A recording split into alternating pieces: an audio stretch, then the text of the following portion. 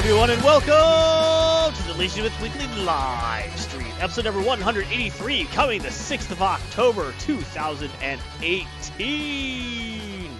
My friends, it's been a long 2018 years, but we finally made it to this point in time where we can finally partake of the Legion with live stream.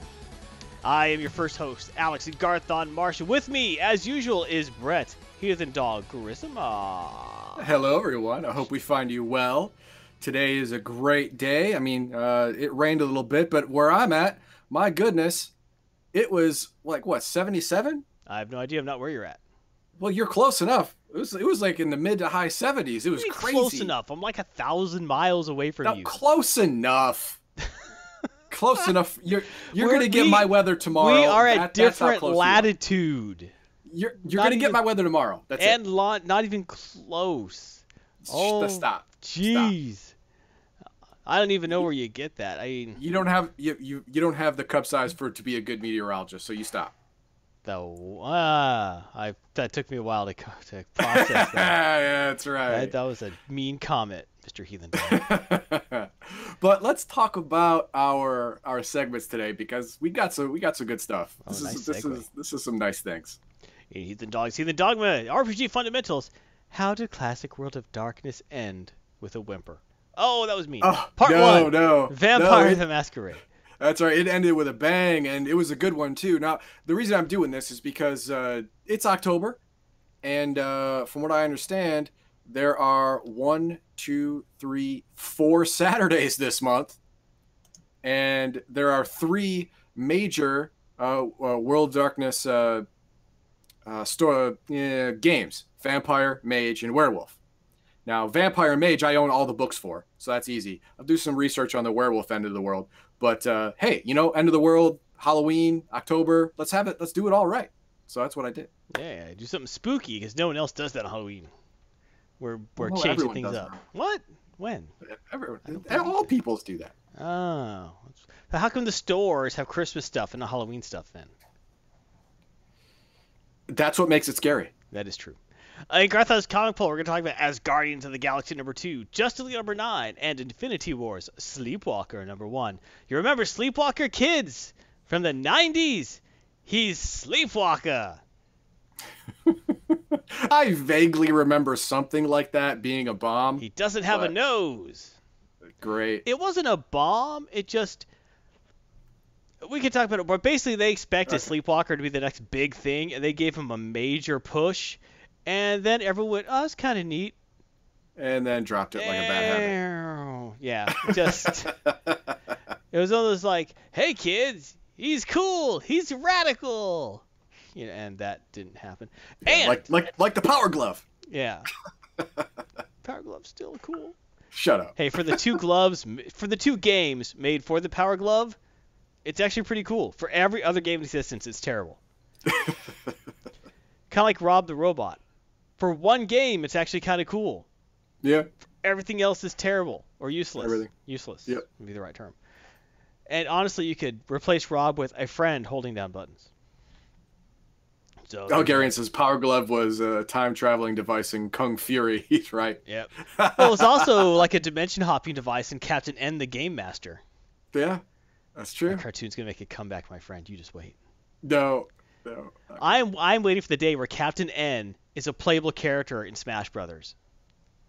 See, that's going to come back the very same day that Michael Jackson's Captain EO Captain EO comes into theaters again. The exact same day that happens is when yours is going to happen. There actually was a brief resurgence of Captain EO at Disney World. They redid the theater. They were showing the original film, including the original intro movie.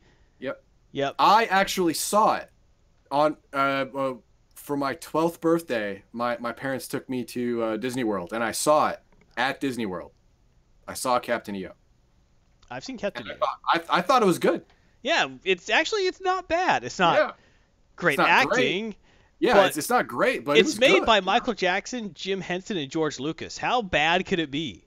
It could be 66, it could be 66% bad. Wait, also, just forgot that Spielberg was involved too, I think. Okay, it could be... No, Lucas. It was just Lucas, not Spielberg. Sorry. Oh, all right. 66% bad is possible, but it was 50%, It was 45% bad, it was 45% bad, 55% good, I'd say. it was Then- pretty bad. Yeah, it would have been better if you cast someone else besides Michael Jackson in Yes. But it, which is sad. But not a that's great the way it actor. is. Not a great actor. No. But you know what? None of the rest of it would have made sense without him. It's true. You know. Yep. Yep. And All that, right, gotta what do we remember, that was got still that was about the same time as he released the Moonwalker movie, where he had to save the children from Joe Pesci in a giant robot. I also had the video game for the Sega Genesis. That was a good game. hmm Frighteningly enough, that actually is a good game. It was a good game, but in context that you have now, it's very scary. So, saving children, opening trunks. I like how he dances and everyone explodes. Arcade game's different, but also very good. Anyway, ending the RNG, we're going to talk about how we are not #silly for Tilly. No, we are not. That is a Star Trek Discovery reference. If you don't understand it, that's fine. If you do, if you don't, well, we're gonna drop some knowledge on you, and mainly Heathen Dog. Heathen Dog has Mainly more Heathen vitriol for this than I do. yes. So I mean, you're not a fan, but I'm I'm- actively a hater. I'm definitely in the Amont, but we'll talk the ancient mystical order of no Tillies. There you go. That all right. Special thank you. We'd like to thank our current top subscribers, G-Ren, who made the Illuminati tier, and thus is privy to the secrets that few others are. And thank you to G-Ren especially, and to all of our other top subscribers through Patreon. Thank you so much. Also through Streamlabs, Baldahar is our top donator. Thank you very much, Baldahar. And through Twitch Cheers, Zontraxism, aka Zon. Thank you so much. We greatly appreciate it. It's your donations and contributions that allow us to keep going with all the content we provide. Absolutely true. Speaking of Elgarian's back, he's been streaming a lot. It's a lot. A lot. Like 20 days a week. It's like he had build up, had to ever leave it. It's true. It's like you're gonna freak out about 2 months. Oh God, I gotta stream every day. It's been awesome. Yeah, it's cool. Yeah. So upcoming Legion of Myth subscriber giveaway. So if you're a follower or subscriber, just know on the 20th of October, Yes. if we have 10 sub entries, it'll activate. You explain, Heathen Dog. Okay. If we have, we're gonna do a sub and follower giveaway. All right. If there are 10 followers at least in a giveaway, we're gonna give away a game to one of those people. And then if that works out, then later on in the same episode, we're gonna open it again. And if we get at least 10, we're gonna give away another game. If we get, perish the thought, 20 followers in the same giveaway, we'll give away both games at the same time. Now, these are subs, not follows. Yes. Now, sub. If we have subscribers, we do have enough subscribers. If they all come on and there's 10 subscribers in the giveaway, I will give away, where do I have? Nope, I put it in my computer room. I will give away a Crucial MX500 250 gigabyte hard drive. Now, if you tell your friends, tell them to come along to Legion of Myth, drop their Twitch sub 1 month right here, and we get 20 people in the giveaway, I will give away the hard drive. And then, this is my hard drive. I bought this with my money. And then I will give away my RX 580 8 gigabit version 2 overclocked Radeon video card. Very nice. Overclocked meaning that it will equal a GTX 1060, which as of August 2018 is as good as it gets for people on Steam, apparently. And also, Gary would like everyone to know that if he's interested, he is giving away. If you're interested in giving Shroud of the Avatar a try, he has some game keys to give away. Yes. Contact Elgarian if you want to get in on the Shroud of the Avatar. Now, I would like to say that he would like you to take the free trial for a week or two. Yes. So you're not just using up a key. Yes, exactly. Kick the tires. See if you like the game, and if you like the game, head over to Elgarian's stream. Either Tuesday or Wednesday, or any of the other times he streams, which is every day, and he will drop a key on you. He will bestow a key upon you, and then you can activate the game fully. Yep. And if you like your free trial, if you use the key, will convert over, so you won't lose anything. Yes, you will not lose anything. All of your character and all of your items will will convert over. The only thing it will do is it will activate all of the features that a free trial does not have. Yes. Like in-game mail, there's some messaging stuff that you can and cannot do, depending on if you're free or paid. This game key will make you paid. So there you go. Absolutely. And also, don't forget, coming up in 2020, in the future year of 2020. Less than 2 years. That makes it sound less futuristic. Fair. You could join with the Legion of Myth physically. Yes. At Gen Con. So, ticket registration is January 2020. You can sign up for activities May 2020, and the event happens in August of 2020. It's early, but just let you know now in case you want to hang out. Yes. Save up your ducats because it can get expensive depending on where you're coming from. Enjoy especially an adult if you're coming beverage. from overseas. So some of the people who watch this are actually from overseas, so that's going to be a little pricey, especially for Max Liao, who lives in Germany. And if we have enough interest from members of Legion of Myth, I will actually run a game for Legion of Myth members. There you go. You will actually be able to play in a role-playing game with Heathen Dog and Max Liao. Yes. And you can learn to hate them as I do. Yes. I mean, what? No. He does says 2020. I don't even know what's scheduled for tomorrow. So learn 2 years from now. Well, hey, you know what? Here, just save about $10 a week. Yep. You'll be fine. You'll be fine. Yeah, let everyone know early that if you want to do it, it takes a bit of money to get hotel room and tickets and all that stuff. It ain't cheap. That's why we're saying save now. Yeah, it's not cheap. So I'm mowing lawns myself to get the money together. There you go. Yep. There you go. Yep. Selling my body on the street.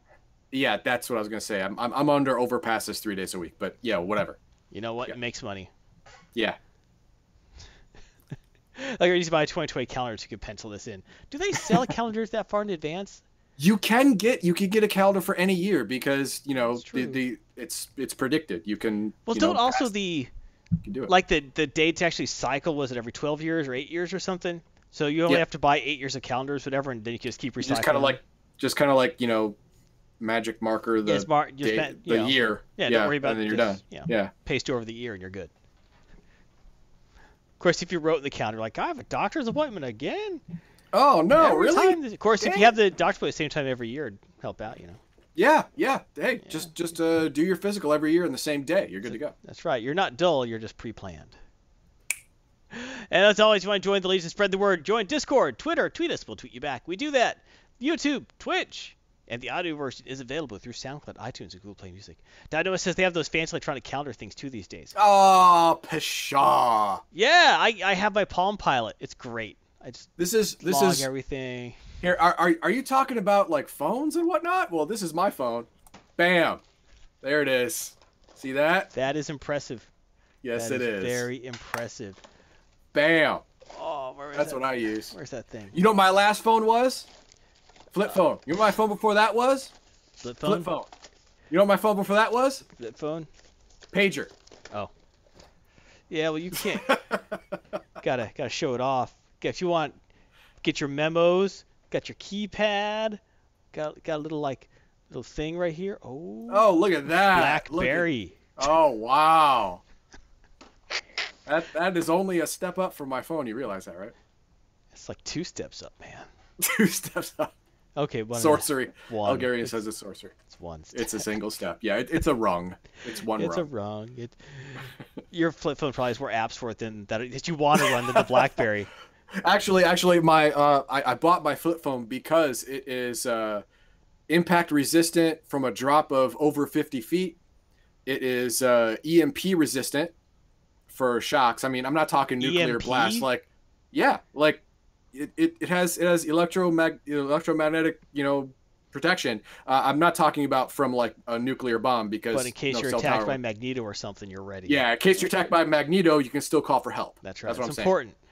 And it's water resistant up to 20 meters. That's good for when you're going through all your dives. Well, no, I mean, I have been on boats before, and I've seen people drop their phones in boats. Or not in boats, but off of boats. Dropping your phone in a boat, not so much a problem. Dropping your phone over the side of a boat, much bigger problem. That's true. Fair enough. Yeah. Your support keeps us going. It keeps Heathen Dog and flip phones. And you can do so through a Patreon subscription, a Streamless donation, getting our gear at shop.spreadshirt.com, or typing in cheer when you're watching live on Twitch. We'll go over that more later. Max Leo's now doing Tropico 6. I love Tropico. That's a great series. It was fun watching. It really was. Yeah. 4 was really good. I really liked 4. 3 I liked a lot. 5 wasn't so good. I haven't played 6 yet, but from what I've watched of Max Leo doing it, looks really good. So you can watch him streaming Tropico Thursday and Friday. Good stuff. And Ligarian is back. He got his computer back. They did not send him, like I suspected, a box of old fishing weights and hay. They sent him an actual computer this time. It's true. It's true. And it's an actual working computer. I know. I was betting on rocks and weights and a picture of an actual computer. But yeah. Yeah. I thought it was going to be a cardboard box that was, had magic marker to look like a computer with rocks and with fishing weights and hay in it. It works now even. I know it's awesome, Ligarian. And so, watch him play Shroud the Avatar on the schedule Tuesdays, Wednesday, 9 Central, and also whenever he feels like it. He was playing it in other games earlier. So, he's playing Fallout 3 a second ago. That looked good. Fallout 76 coming soon. But also be sure to check out his Soda links, Role Players of the Avatar, the premier role-playing source for Shroud of the Avatar, and sodahelp.org, the premier help website for Shroud of the Avatar. Yep. And the disclaimer. Here we go. Comfort zone. Everyone. Get ready to be comforted. In this episode are solely the opinions of the individual host or commentator and are not representative of the entire Legion of Myth organization. While we make an effort to provide a family-friendly atmosphere, there may be the occasional use of foul or even offensive language. Thank you for understanding and continued viewership, but I guarantee any references or language will be at least 25% less offensive than anything that happens in Congress. Bam! Oh, political burn. Hit it. It's on everyone in Congress. They all deserve it. This disclaimer offends you. I'm outraged. That's why we have a disclaimer. Well, the individual opinions are of the individual host or commentator, but the disclaimer is the opinion of all of Legion of Myth. That means that if Elric is outraged by it, he's outraged by himself. That's fascinating. That's in the wormhole. That's too deep. That's the Ouroboros of outrage. Feeding off of itself. That's making right. me insane. My head explodes. All right, everyone. When we think of outrage feeding upon itself, there's one thing that I think of, and that's Heathen Dogs Tabletop Gaming Fundamentals. Thank you very much, Garthon. Hello, everyone. Glad to see you here. Today we're going to, it's October. It's Halloween time, so we're going to talk about the World of Darkness.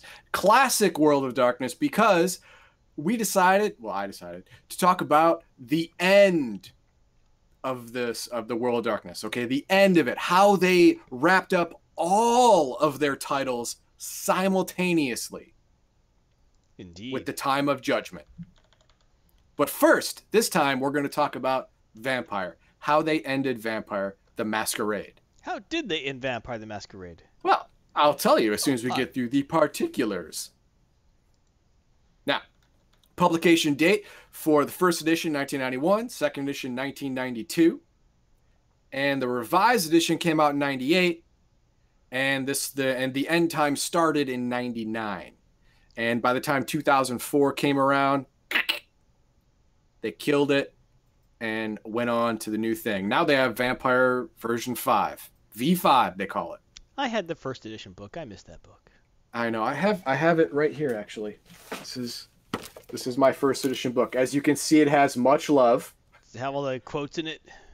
Has all the quotes in it. And it's got from later editions. It's got damage. I don't know where this burn damage came from, but that happened. I don't know how that happened, but it happened. Does it has the creepy comic book in it? Yes, it does. It has the creepy comic book. I love that creepy story. Yes, where you flip through it, where you see the life and times of an ancient female vampire. Yeah. Yeah. She's anyway, sexy. yeah. The publisher, the publishers, the actual people, not White Wolf Incorporated, the actual people who were at the helm of all three of these at one time or another are listed right here, and the price on eBay is a staggering $30 to $200, depending on which version and what condition. Like, obviously mine, being in the condition it's in, would be much closer to the $30 range. Yeah, it's a first edition though, so those go for more. Those go for more because it's first edition, but I mean, you can see it's a little rough shape. Away. It's a little rough shape. It's the cover's peeling away on both sides. But you can go to drivethrurpg.com and get the PDF for between 15 and 30 for any of these editions. Yes. And then go to back in time to Kinko's and have them print it out for you. But if you have a spare first edition copy of Vampire the Masquerade, you want to donate it to a sucker, I'll take it. He will. He'll take it. Take it all day. Like I said, I miss having that book. There you go. All right, now let's talk about the beginning of the end. And it starts off with the prophecy from the Book of Nod. Now, the Book of Nod was a ancillary book printed out by White Wolf. It's kind of like the Vampire Bible. You know, it's written in pretty verse, and you know, it's full of parables and completely unnecessary to play the game. I mean, only real hardcore fanatics or douchebags actually bought it. So here I am holding it right now in my hand. Because I am either one of those. I'm not saying which one, but I'm either one of those. Is that the same Nod as in the poem Winkin', Blinkin', and Nod? No. Oh. No, there's in the land of Nod, which is the land, all land outside of Eden is called the land of Nod. And then when that land is known, land that is not known is called the land of Nod. It's whatever part of the earth is not known or not sanctioned by God is called the land of Nod. All right, now, in this book, it gives you I don't want to say a direct link or set of events to the end of times called Gehenna, but it gives some signposts, and like the Bible that has changed throughout the centuries, has been revised again and again and again. Some stuff taken away, some stuff altered, some stuff added in. This is not what you'd call a guidebook, more as a general area type thing. Now, one of the many things it says that harkens the end of times is vampires that cannot sire other vampires. Siring is creating other vampire. You create another vampire by almost killing a human, feeding them your blood, and they, within minutes, change into a vampire. Now, when the time comes where that doesn't happen, it's called the time of thin blood. And it's going to mark these signs. They're coming. Gehenna will be on earth. Mark the shadow which flies, blah, blah, blah. And then we get down to, and you will know these last times by the time of thin blood, which will mark vampires that cannot beget. You will know them by the clanless who will come to rule. Okay, now, first thing is the time of thin blood. Now, that is one of the books I had up in my splash screen. That is when the curse or power of Cain's blood passed through generation after generation. A vampire has thinned so much that it can no longer transform a human into a vampire. It fails and the human just dies. That is the time of thin blood. That's what it's talking about. Now, elders will rise. Elders are called Methuselah and antediluvians. Now, these are the most powerful creatures on the planet. All right, these creatures are thousands of years old. Antediluvians are talked about in the Bible, technically.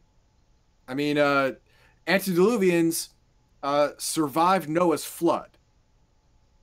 All right, so they're old. All right, now good swimmers. And they can swim like nobody's business. Now, okay, and it talks about here we go. The world turns cold. Oh, so too our grandsires will rise from the ground. They will break their fast on the first part of us. They will consume us whole. Now, The reason it says that is because the older a vampire gets, the more rarefied his hunger becomes. A regular vampire, firstborn, can drink the blood of animals and survive.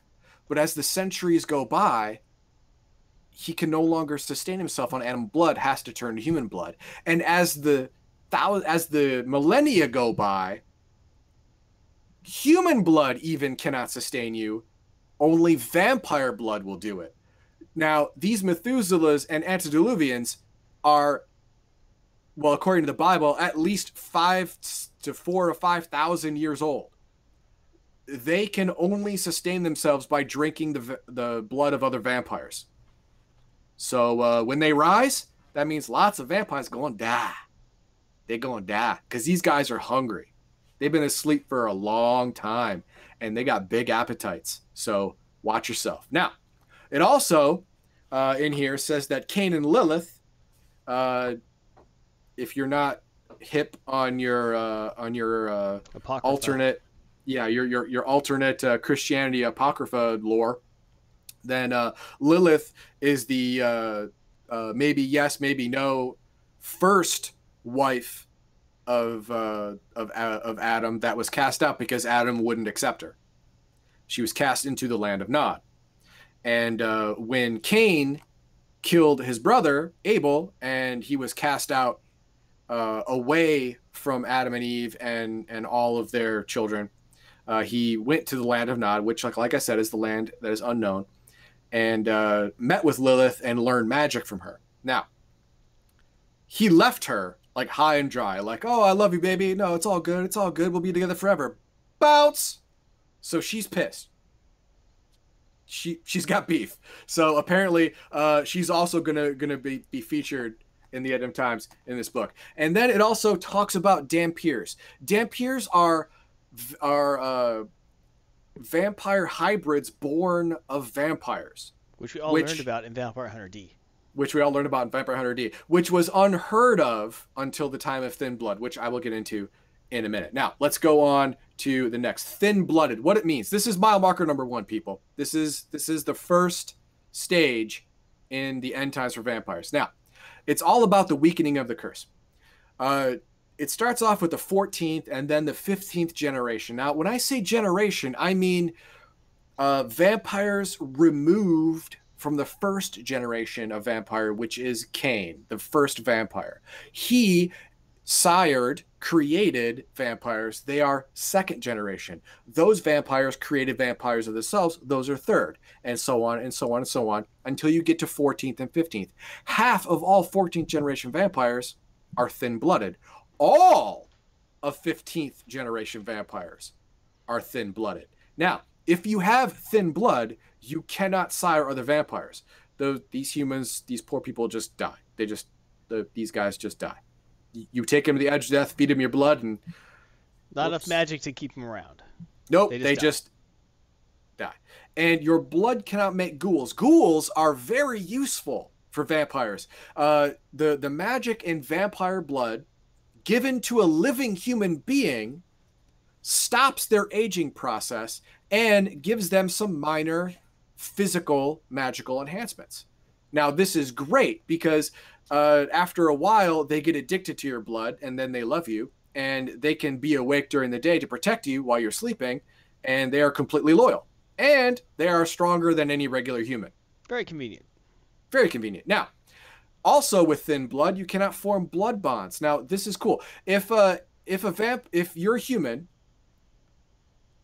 for example, and you drink a full-blooded, not thin-blooded, vampire's blood 3 times on 3 separate occasions, you are blood-bound. The magic of this vampire's blood binds you to that vampire. You can now do him no harm. In fact, you want to protect him or her. Just instinctively. But if you're thin-blooded, no, doesn't work. Sorry, buddy. And you have limited blood pool usage. That means the lowest generation of what they call true vampires is 13th generation, and they have a blood pool, usable blood, of 10 points. This is an arbitrary number. This is not something to worry about. It's just that when you get to 14th and 15th generation, that usable amount lessons. 14th generation can only use 8 out of their 10, and 15th generation can only use 6 out of their 10. Now, if you're not familiar with the game, this is not important. Don't worry, I'm not going to bring up a whole lot of game mechanics again. So let's go on to the next slide. Now, here comes mile marker number 2. The very first antediluvian wakes up. Yeah, start running, kids. Yeah, exactly right. It's called the Week of Nightmare. Now, the reason it's the Week of Nightmare and not the Week of Nightmares is because any human psychic, any vampire with any mental abilities, any of the bloodline of this antediluvian, which is Ravnos, all of them had a continuous nightmare throughout this entire week, which in canon was from Monday, June 28th to Sunday, July 4th in 1999. They were stuck in a state of complete delirium the entire time, spouting nonsense, speaking Sanskrit, because that's what this antediluvian knows. That's the last language he spoke. Because he's damn old. Exactly right. Now, why is this bad? Well, again, go back to the book right here. When your grandsires wake up, they start feeding on you. And they can command you. Yes. He woke up in India because that's where the Ravnos originated from, in India. And for 2 days, he roamed around India, ended up in Bangladesh, and he called his children, all of his bloodline, all of the Ravnos bloodline vampires were mystically compelled to come to him so he could eat them. Good. To get his hunger under control. Yeah. Yeah. They're all just walking blood bags to him. He don't care. Now, there is an ancient Asian vampire sect called the Kuai-Jin, something like that. Sure, we're gonna go with that. Or Kuai-Jin. Kuai-Jin. There you go. I think that's probably more correct than mine. Yes, Kuai-Jin. Now they and the Ravnos have been enemies for a while because the Ravnos have originated in India, and the Kuai-Jin originated just to the east, Eastern Central Asia. So their territories butted heads. So they've been enemies for a while. But even they realized that, wow, this Ravnos 3rd generation vampire running around killing like everybody is not good for anyone. So 3 4th generation Kuai-Jin vampires went to fight this guy. I'd be more concerned about my own Methuselah waking up. My own ancient Kuai-Jin waking up. And like, ooh, they got a problem over there.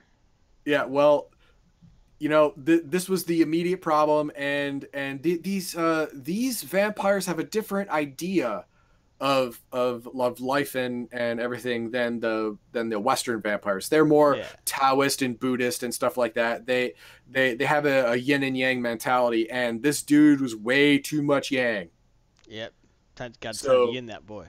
Yeah, we time to yin this mother up. So they had to fight him just because he was upsetting the balance of the world.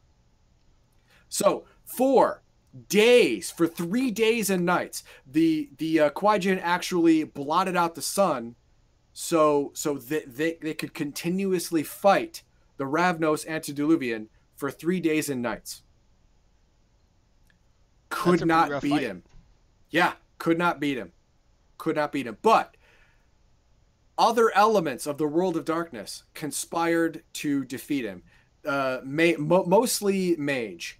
They had the power, exactly right. They have the power of true magic, which is just underneath the power of God.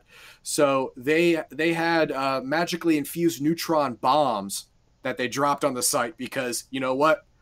This is not stopping. It's been almost a week now. Tick tock, tick tock. Already 1 million people have died. We got to end this. So they just dropped 4 neutron bombs on this guy. Killed the 3 Methuselah. That'll teach him. But did not kill Ravnos.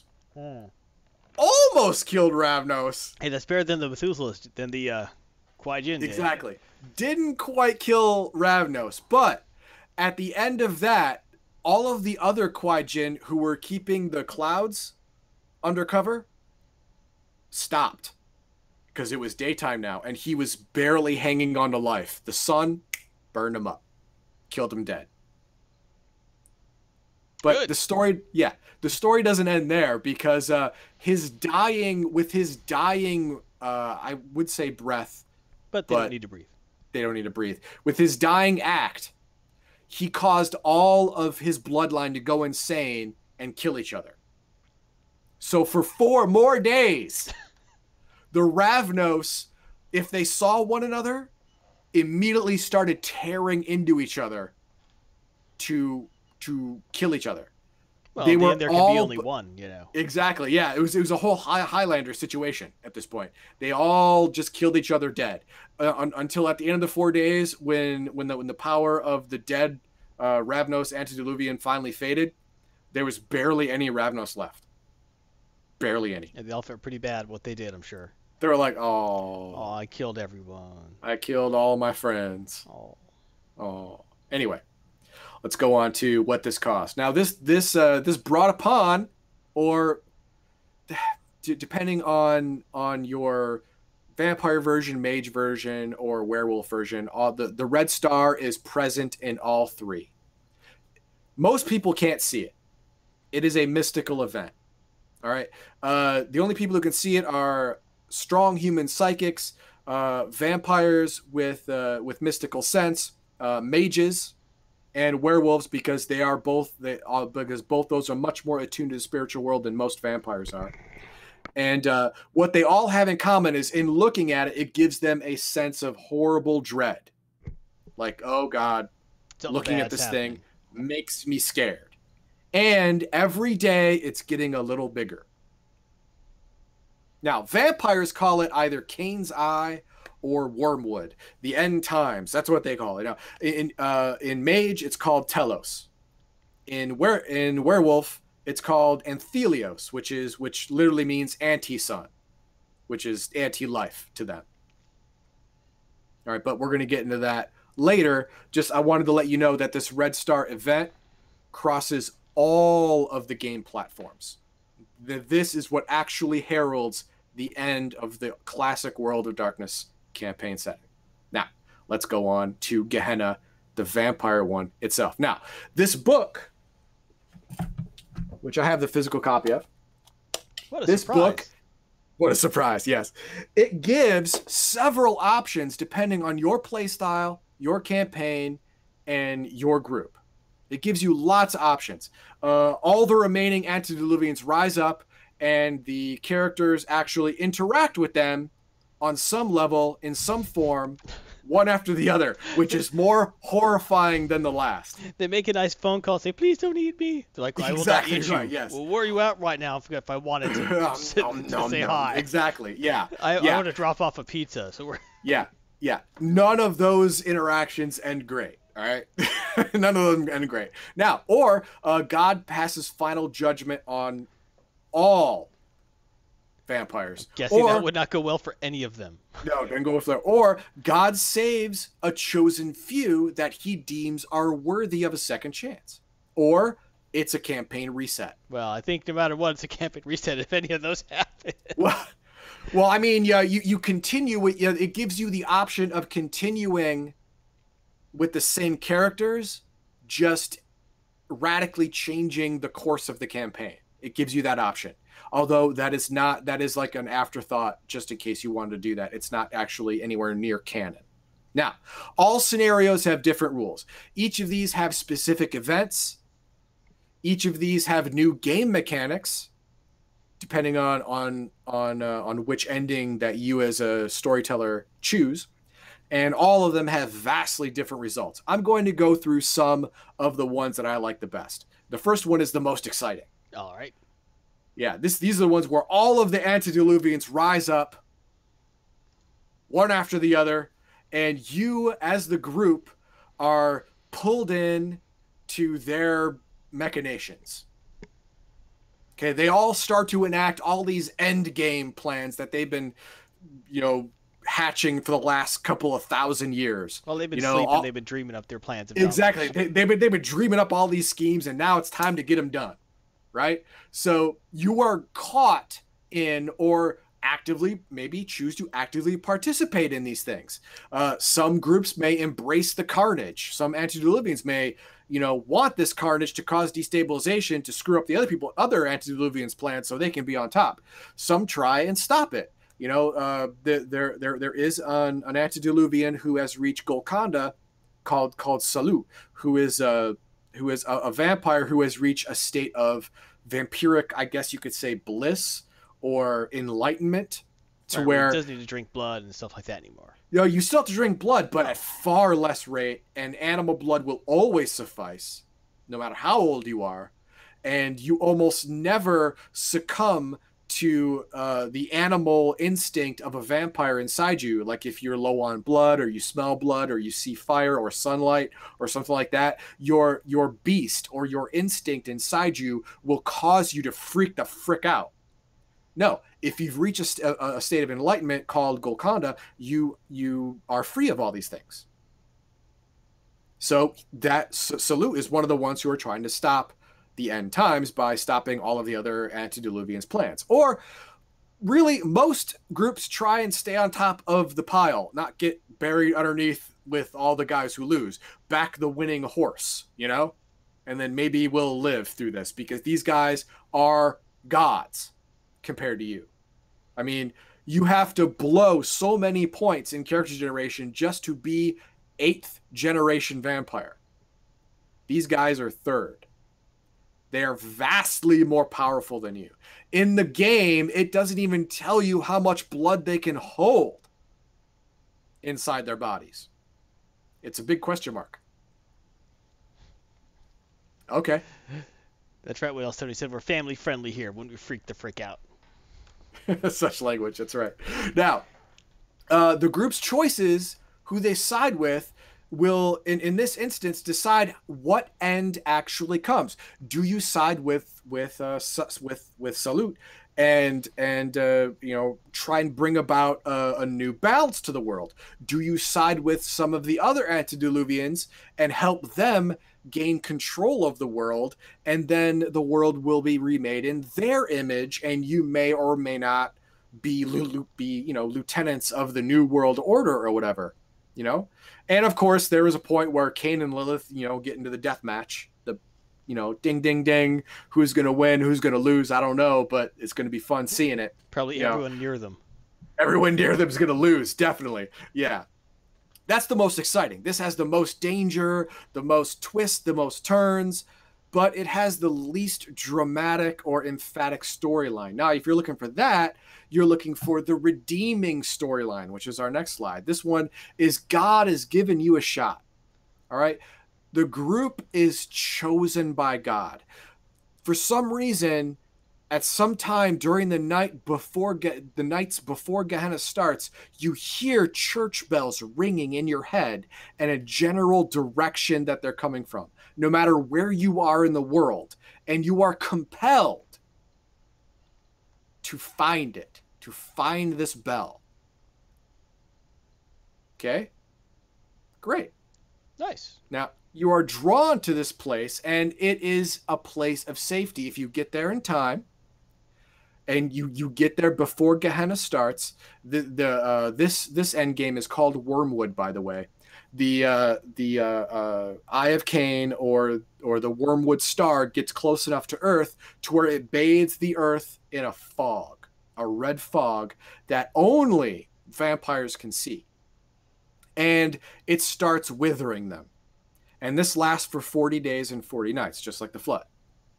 And at the end of 40 days and 40 nights, there will not be a drop of vampire blood left on the planet. That's God. God gave Cain literally all the chances in the world to redeem himself. He even watched as Cain's child or grandchild, the Ravnos Antediluvian, rose up and started murdering folk by literally the millions. And Cain did nothing to stop his problem from killing the children of God. That's when God said, nope, we're done. I've given you a chance to redeem yourself. You failed again and again. This is the last straw. These vampires, they got to be gone. Sweep them clean. Before I did a flood, this time I'm doing Wormwood. and you're gone. Now, God told this plan to a little Dampier girl who just had her first period. That is important. I didn't just say that because I'm creepy. Now, she receives instructions from God. Not just God because comes, you're creepy. You know, it's not, a side note. I am also creepy, but it's also in the book as very important. Yeah, now, side note. Yeah, side note, also in the book. Now, she receives instructions directly from God. This is what's going to happen. This is what I'm going to do. You are tasked with finding your protector, a warrior of the Lord who is also a vampire, and then create the sanctuary and bring the chosen among you. And during this time, I will judge them. If they are judge worthy, they will be saved. If they are not, they will burn with the rest of those bastards. Because that's the way it is. And she is protected by a vampire with true faith. Now, true faith is something that a vampire can have. You truly believe there is a God, and you truly believe that God can redeem you. This true faith gives you power over vampires. It's the only way in the world of darkness a cross will work on a vampire. It's the only way to sanctify ground, to make it holy, is if it's held or used by a being with true faith. This vampire is called Ferox. He is a gargoyle subvariant.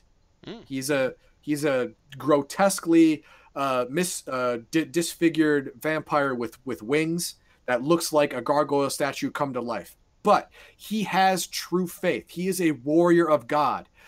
This little girl, this 12-year-old girl, finds Ferox and tells him that she is a messenger of the Lord, kind of like in Blues Brothers, we're on a mission from God. Same thing. And Ferox hears God's words and sees God's truth through this girl's eyes and says, yep, I'm on board. Team God, that's me. And he enacts the ritual to bring the chosen bring the chosen here. And during the 40 days and 40 nights, all of the chosen in here are protected from God's withering of all the other vampires out there. But during these 40 days, they are all tested. If they are found worthy at the end of the 40 days, they become human. If they are found wanting at the end of the 40 days, when the sun comes up, they burn just like all the other bastards. That's the redeeming ending. Of course, if you want to do something else, you want to turn up the dark like 211, then you could go everyone dies badly. Yeah. Oh, no. Well, of course it was so obsessed, Dow Nomad. The idea of Cain and Abel is so entrenched in Christian mythology, you can't separate it. Once they decided that Cain was the first vampire, this whole thing had to be about God.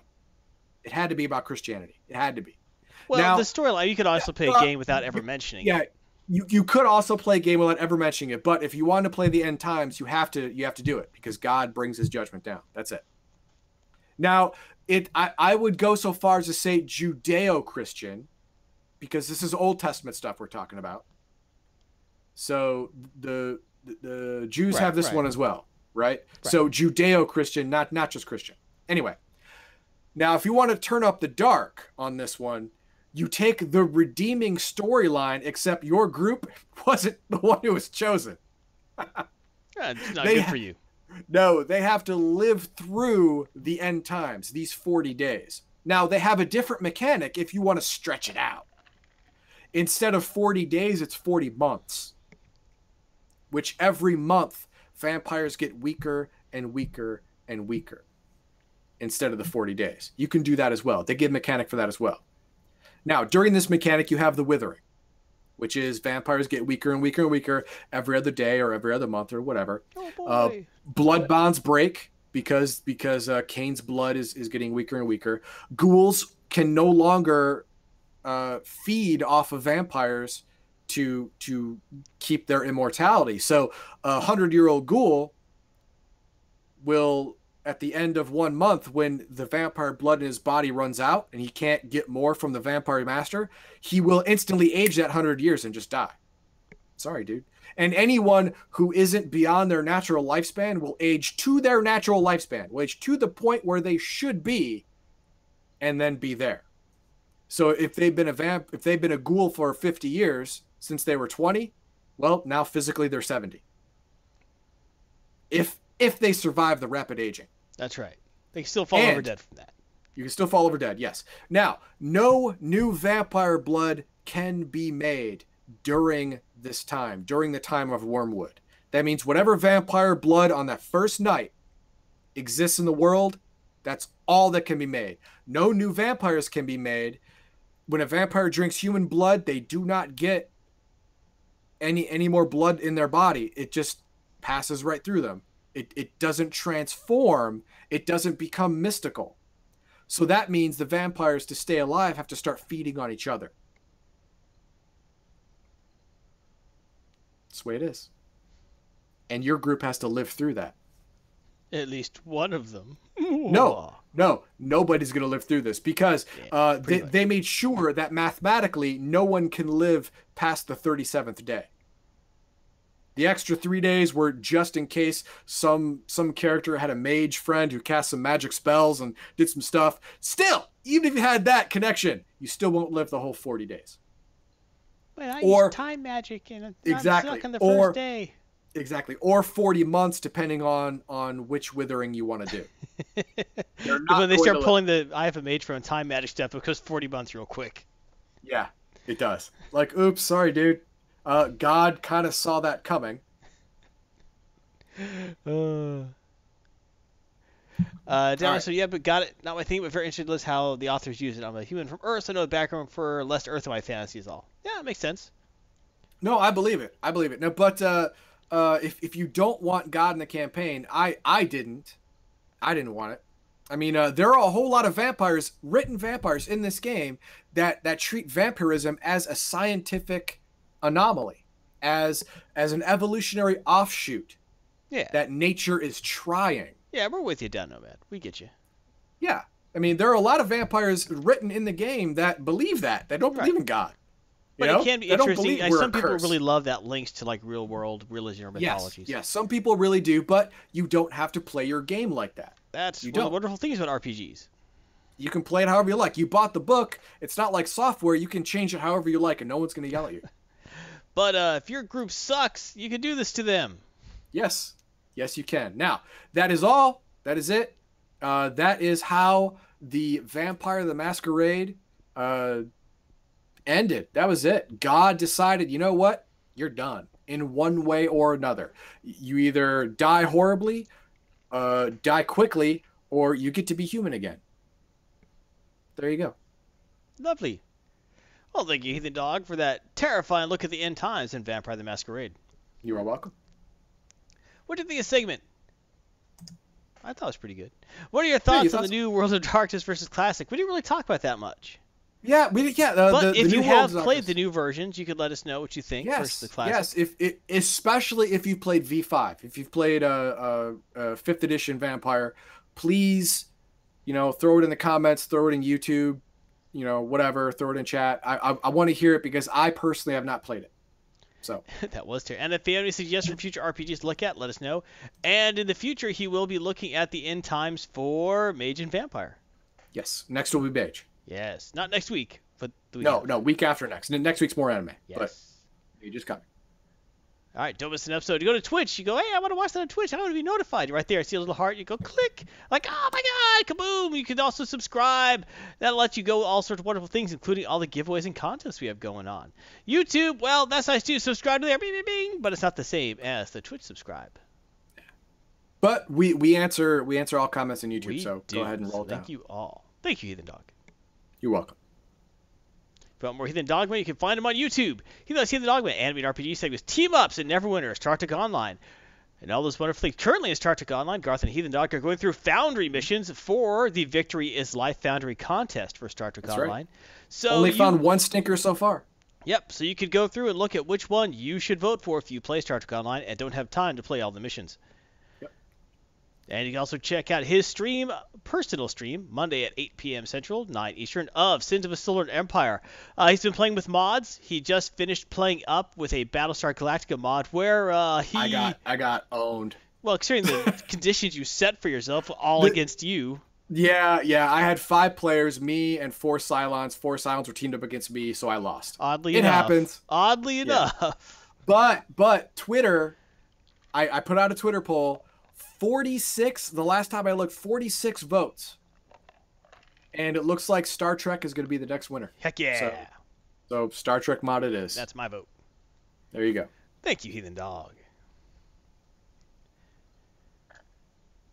All right, everyone. We know what time it is. Mm-hmm. It is time. ターソンのコミックプール Yes, Garthon's comic poll. First up, As Guardians of the Galaxy #2. I find the title very funny. Written by Colin Bunn, art by Matteo Lolli, colors by Federico Blee, and cover by Dale Keown and that's supposed to be Jason. Can't believe I misspelled that. I even double checked. Keith. All right, so I really liked the first issue. I was surprised how much I liked the first issue. This issue has the same artist and everything, but it just doesn't look as dramatic as the first issue.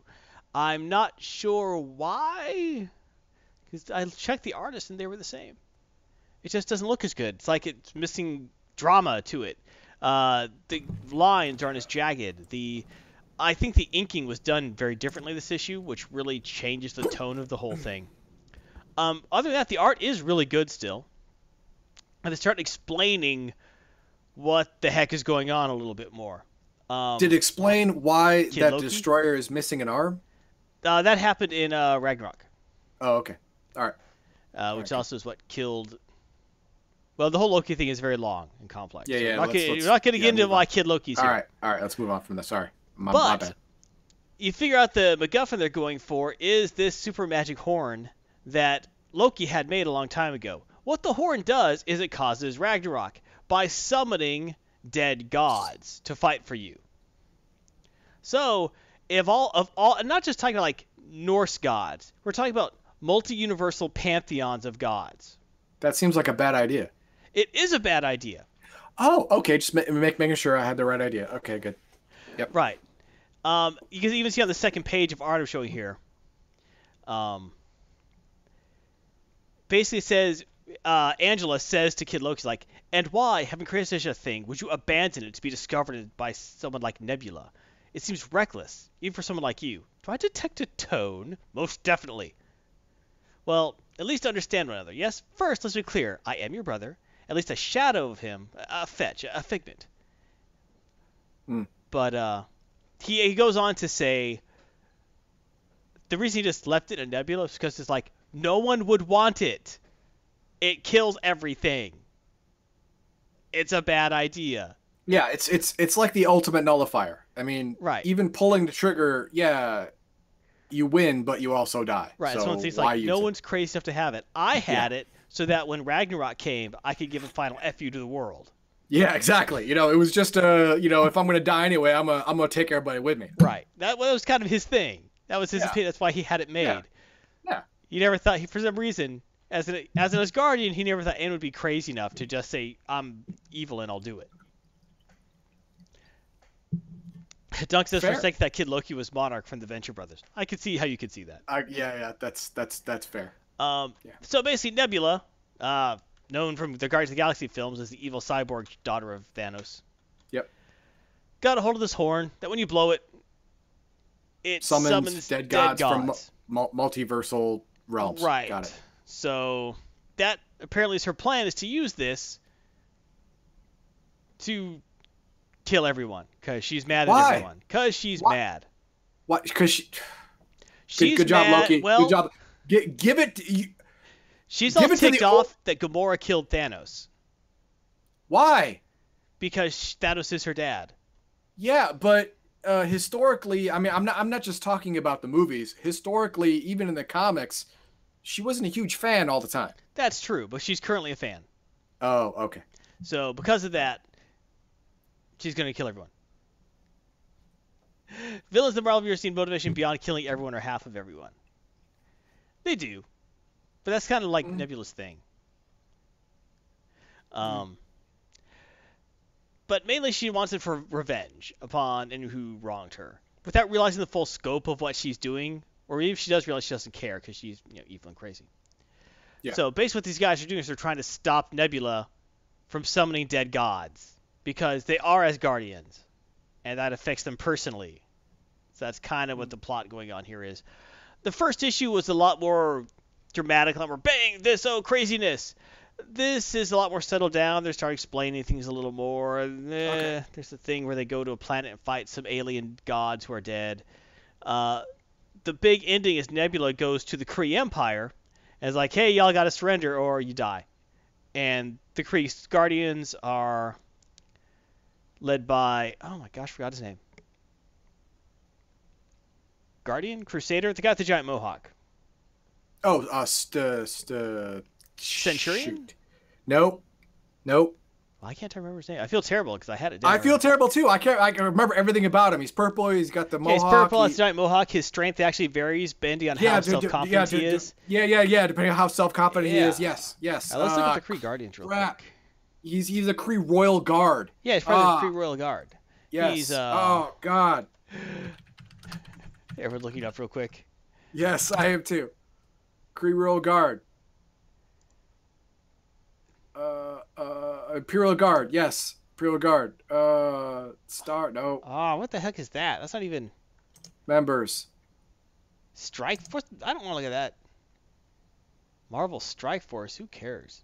Nobody cares. Guard. Gladiator. No. Gladiator. Gladiator. That's his name. Yes. Yeah. Imperial Guard's a Gladiator. Yes. That's him. So, Gladiator. Gladiator's there, and he's like, haha, we don't turn to. She's like, yeah, you're making a mistake. He's like, look, we know who you are, Nebula. We've whooped you before. He's like, yeah, you're going to want to change your mind about that. And she blows the horn, and she summons a bunch of dead gods, including Thor, who starts whipping Gladiator's butt.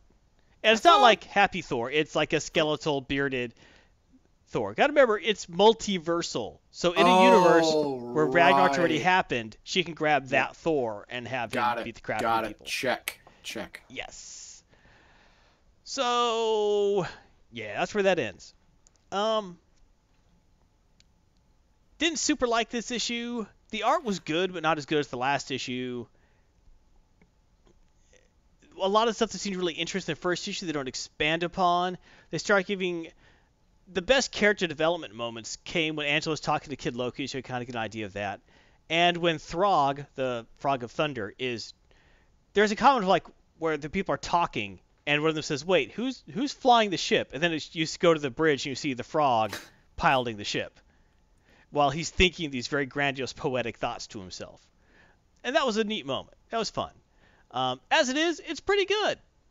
If you really, really love wacky comics and you really love Asgardians, have I got a comic for you, my friends. There you go. But as it is, it's pretty good. I can't say it's great. I would say it's above average. I don't hate it. Okay. I like it. I'm going to get the next issue. It's good enough for me for that. Oh. So it is going to get a very marginal 3 stars. It's 3 stars. I like it. The art's pretty good. It's not as good as last issue. The story was declining. Basically, everything was pretty good, but not as good as last issue. Yeah, the whole story thing. This one had to be more explainy than the first one, where it set up all these grand things. Now you got to explain them before you go on. So it could be just a blip. Right. You got to put a lull. You got to have the. You can't have a keep going up. Has to okay, now you got to explain, give a break, then something happens. Exactly. Yes. This is the explaining issue. And at the end of the issue, something happens. Yeah. So it's not bad. It's okay. not great. Right. Not bad. All right. Got it. 3 stars. I liked it. Sure. Didn't love it. It's fine. Next, Justice League number 9.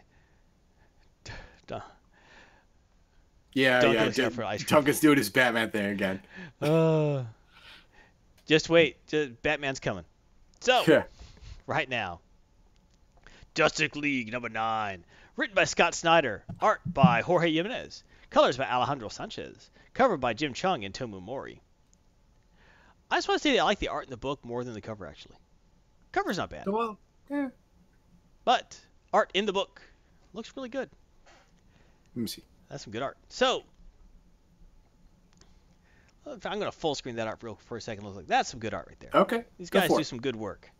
Nice sense of perspective, nice sense of color, nice sense of action, even when not much is going on.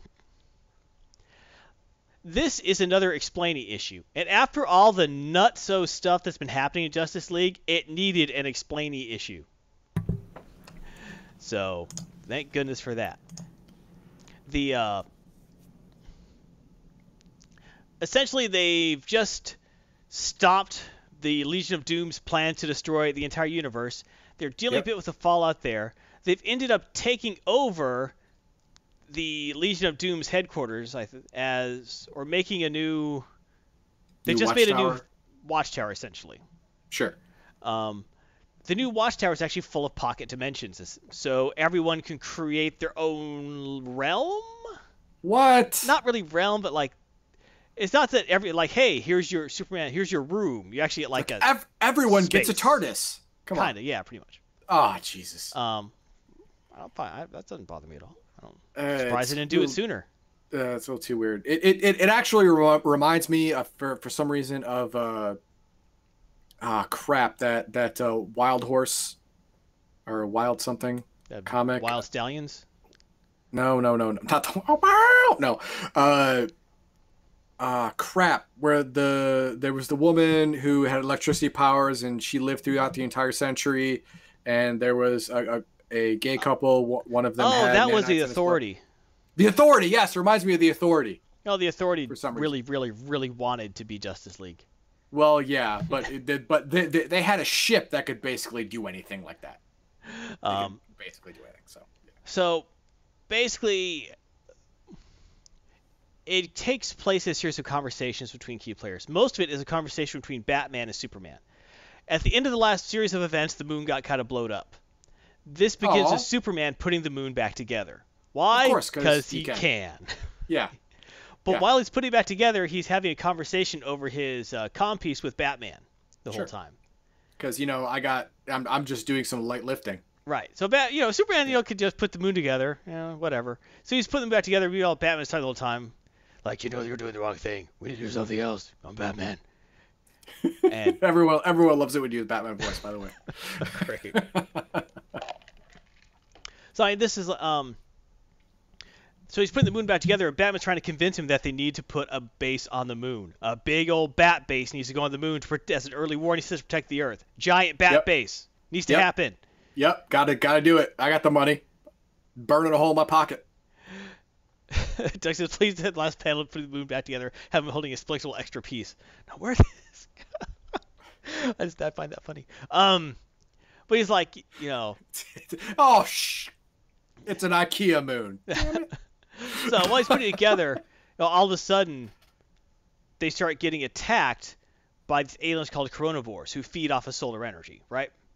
Sure, and that's really bad for Superman. Right, because they could suck the solar energy right out of his cells. And he's in space right now, so that's super bad. So Batman in this panel you're showing here is like, Superman's like, oh, they must have been hiding in the Earth's crust, in the moon's crust, near the sun's side, just like at the solar exposure. They drain solar energy, Superman. If you're holding your breath in space the whole time, you need to. It's like, no, I'm finished this. The ones you're fighting are only drones. The Mega will be nearby. I'm Batman. The point is, the moon doesn't have to be that way. We can build a bat base. And what's funny is the whole time he's talking to him, like occasionally like flashes back to where Batman is. Batman is like on the Justice League surgical gurney, because they pretty much he got like everything broken when he got beaten up real bad a couple issues ago, or last issue. So he's being surgically put back together. But while they're doing that, he's still coordinating attacks. Because he's Batman. Because he's Batman. Also, that's happening goes to like Wonder Woman and Aquaman talking about, just, hey, how are things going? Need some help. And you see, that's when they start talking about everyone's different housing, right? How she's like, you still haven't set up your place. Wonder what's going on. It's like everyone else already set up their place. Like his place basically is underwater, but has his dad's fishing ship at the bottom of it. So it's like a giant fish tank with a boat in the bottom. Pretty much. Okay. Well, because he's actually stepped down as ruler of Atlantis, and Mira's now ruler of Atlantis, his wife.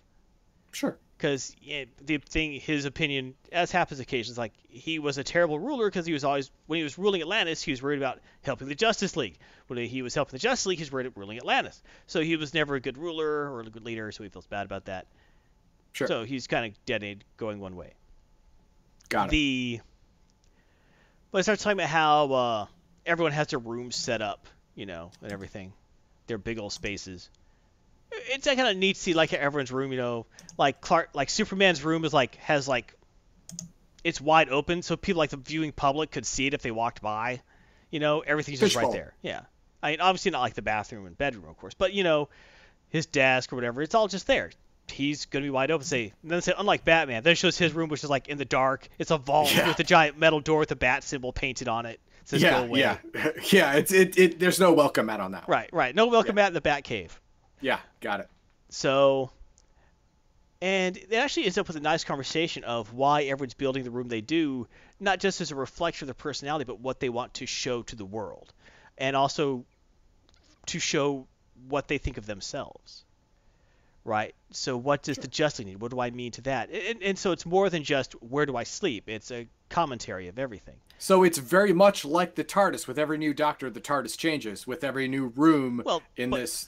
Right, but it doesn't like magically get set up. They have to physically set up. Like you see Wonder Woman, there are physically moving columns around. Sure. And she's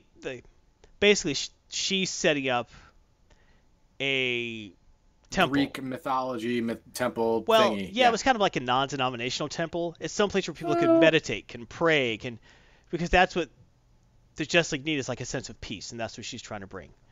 Okay. And I was like, oh, that's neat. I'm trying to see that. Sure, I can see it. Sure, that's fine. I could see that too. It's fine. Meanwhile, in the Batman Superman arc, you see... They have a foundry. Duncan Adams says they have a foundry. Yes, they have a foundry ship. Exactly. Yeah. The great big Mega is going to attack, right? And it's like, oh, you gotta get out the Superman. The Mega's attack. They'll suck you dry. Superman's like, no, I'm not worried about it. I'm going out there to help you. Oh, this is Batman. I'm gonna help you, Superman. You can handle it on your own. I'm fine, Bruce.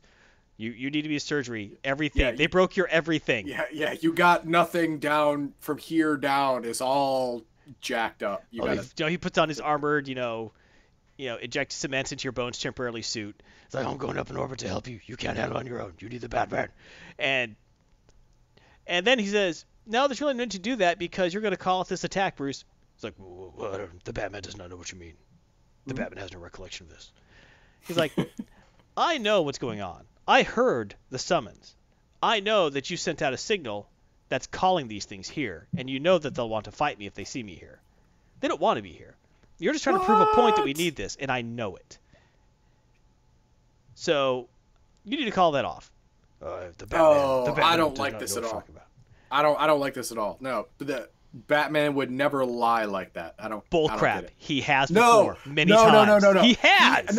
No, stop. He has. I'm saying outright lie. He has omitted truths. No, he's actually outright lied many times to the rest of Justice League. Oh, come on. He No, has. the whole brother eye thing, I get. He just didn't tell anyone about that. No, there's been many other times he's outright lied. Oh, that's... But, let me finish again. Sorry. Go ahead. As, the big Mega comes up, he's like, you need to stop it, Bruce, because we both know what's going on. And Bruce's like, dang it. And then you see him turn off the signal. The big thing kind of stops, kind of looks around, flies off back to the sun. And it's not presented as, you betrayed me, Bruce. It's like, I know you're trying to prove a point. I know you would never let me get hurt. I know that. That's why I was never worried at all. I know you're trying to show that we need a defense out here. And Batman's I get it. You're saying that in this iteration of the Justice League that Batman and Superman are friends again? Yes. Okay. Yes. All right. Because the version of Superman that did not like Batman died and went away. Right. They're buds. Okay. And actually, in this version, because of all the weird timeline crap, Superman has been friends with Batman longer than this Batman's been friends with Superman. Yep. So Superman knows Batman better than Batman does. Which is probably very irritating to Batman. But I'm sure it is. It irritates the crap out of him. But he still trusts Superman inherently. But he also knows Batman would not have let Superman get hurt. Right? Even though that thing could have theoretically hurt him,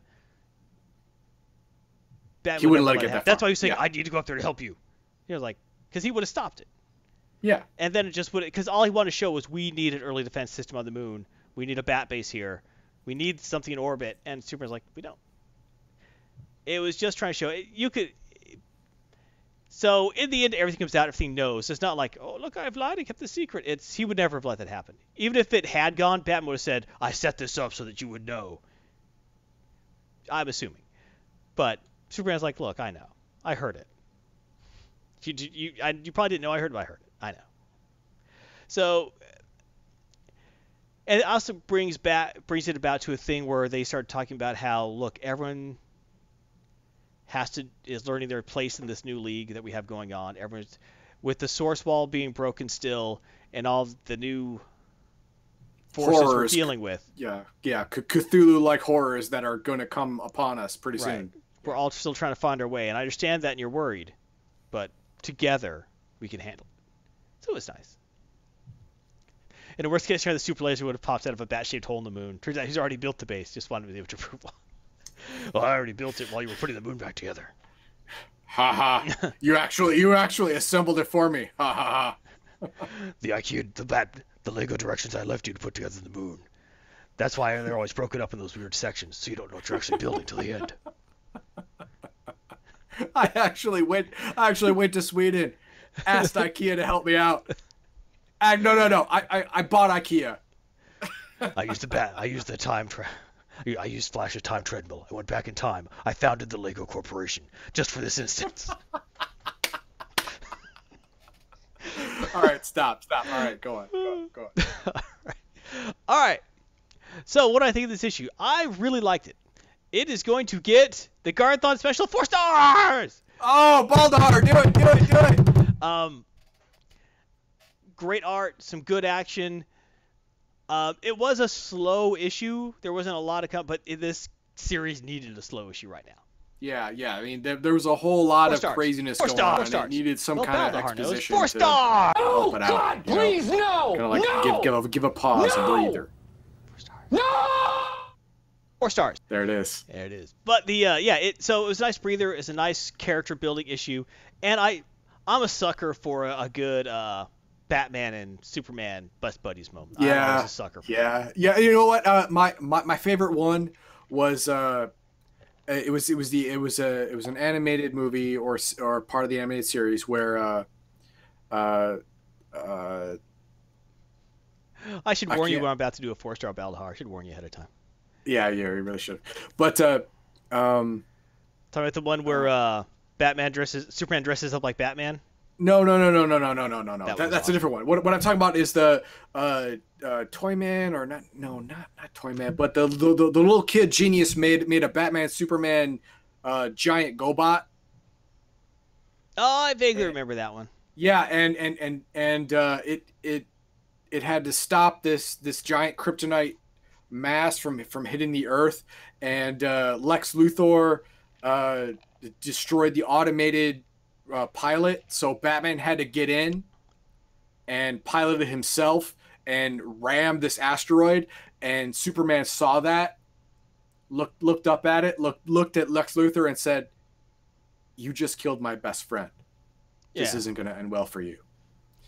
And proceeded to beat the living crap out of Lex Luthor. No, like he ripped out his armor and Lex Luthor went, "Okay, you got me." He's like, "Nope, not yet." Bop, bop, bop, bop, bop. Started beating the crap out of him. Like, not killing him, beating the crap out of him, but like you're you and he's Mike Tyson beating the crap out of him.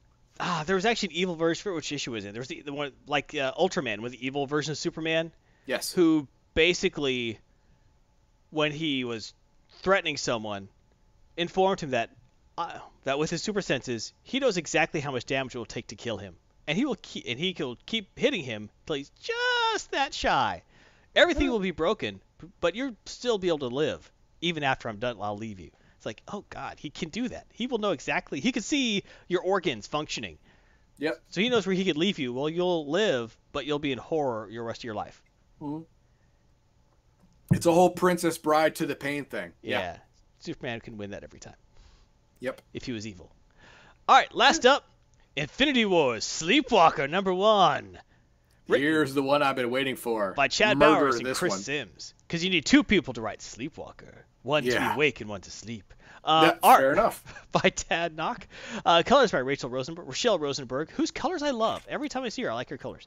Cover by Todd Knock and Rochelle Rosenberg. Okay. You remember Sleepwalker Kids? He was going to be a big deal.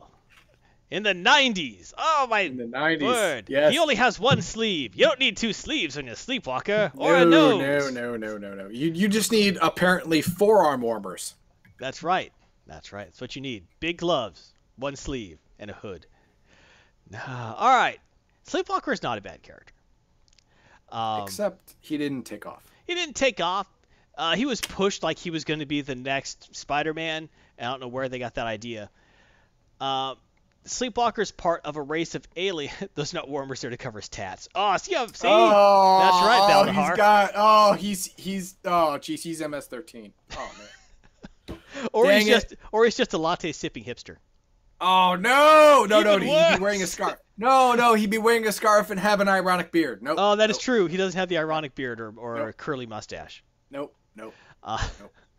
So, Sleepwalker is a character who's part of a race of aliens who, they're not like outer space aliens, they're interdimensional aliens who live in between universes. So basically, they live in like a world of dreams. Sure. And their job essentially, or their version of the Rangers, their job is to defeat nightmares. And any dream, becomes real eventually in their reality. And that includes nightmares, especially nightmares that aren't dealt with by the people who had them. Those get abandoned, and those actually can become real, and their job is to stop those. Okay. But when interacting with, sometimes these people get assigned to a person in the real world. In this case, it's Rick Sheridan, who Sleepwalker is assigned to. And they could use that person to act as a conduit to interact with the real world and also cause, to stop people who cause nightmares or to help people who are having nightmares, right? So basically, they could fight crime by making your nightmares come true. Like you're a horrible criminal, but they will stop you by making your nightmares come real. Okay. Or conversely, let's say that you're a mentally handicapped child and you have just the worst nightmares in the entire universe because your sicko parents do bad things. His job is to go in there, stop your nightmares, help the person out, and make the sickos stop being sickos, or at least get you out of there. So, sure, yeah, interesting idea for a comic. Never really went as far as they thought it would. If you ever look at like the old original series Sleepwalker back issues, there are a lot. Issue 1 has Spider-Man guest appearance. You also end up with Captain America, Punisher, Venom, Wolverine. Basically, anyone who's anyone gets a guest appearance in Sleepwalker. They really prop that guy up. Well, you know what? All these guys have bad nightmares. I mean, Iron Man, alcoholic, probably got some bad stuff. Well, what they're showing this is something else. All right. What you're seeing the cover right here. But it starts off with a documentary being filmed about the Secret Defenders, a film by Rick Sheridan. And, basically it says, Iron Man the Ultimo, Thor stops the Hulk, and who created Spider-Man stands the Juggernaut. Epic was a heroism weren't uncommon here in the Big Apple. Look out your window, there might be happening one right now. But what about those who stick to the shadows? What about there for every Wonder Man? There's at least 3 or more heroes you've never even heard of right here in New York City. Selfless men and women, some superpowers, some not, but each teams themselves to protect the dark galleries of the world. And the person narrating ends up being a silhouette of the Defenders, who is mostly paralyzed from the waist down. Not completely paralyzed, but she got crippled by a gunshot wound. She also has the superpower to turn invisible in shadows and teleport through shadows and manipulate the Dark Force a little bit. Actually, a really cool character. Except for she's a cripple. Well, she didn't start out that way. But it's one of the few comic characters who got crippled and didn't magically get better. Or, don't worry, I'm wearing my super suit, not crippled. She actually has to deal with that crap. Right, yeah. She has limited mobility without it. That's why she has, like, her combat crutches and stuff. Combat crutches, that isn't... I don't think that's what they're called. That's what I'm calling them. Okay. Turns out no problem with Batman. He actually dreams of Fluffy Bunny songs every night. My world is dark. I'm sure that's actually true. That's not true at all, but okay. Because I punch darkness in the face every day, I sleep like a baby. Yeah. Saws like a log. That's what he does. Nope. Well, what's he have to be sad about? Oh no, the Batman is dark inside, for the Batman is rich and good looking, but hangs out with Superman as his best friend, who is also good looking but not as rich as me. None of my friends are as awesome as I am. It is so hard to be the Batman. My archenemy is a clown. Oh, the horrors of a clown archenemy. Have you noticed that Superman's archenemy is Batman? Essentially, Lex Luthor is Batman. Well, no, it depends on the writer, and it No, depends no, on look, the. I'm serious. Lex Luthor is rich, didn't get along well with his parents, hyper inventive. The only difference is one of them has hair. So, the Batman is better looking than Lex Luthor. I'm kidding, of course. So, all right, so that's basically like intros to you, to basically kind of get you the idea of what level Sleepwalker's kind of on, like these, like the street level heroes that Rick Sheridan is dealing with. He's making a documentary. They kind of go into that. Mm-hmm. And that's when like this big explosion happens in New York, which ties it to the Infinity Wars thing, where that's where Gamora is beating up all the superheroes. Right there. So she's like, oh, I need to check that out. He's like, yeah, go, because she doesn't know that he is Sleepwalker. So he goes off an alley and meditates to bring out Sleepwalker. They have a quick back and forth, like, what's going on? I don't know, big explosion, probably people hurt. Yes, the Sleepwalker will go. And he, like, goes and does stuff.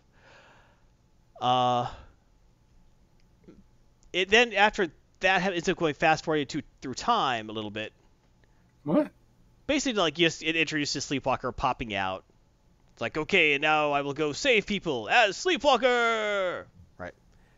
Not so heroic, I'm sure. No. But after those events, you see that Sleepwalker is called before, like, the Council of Dreamers, essentially.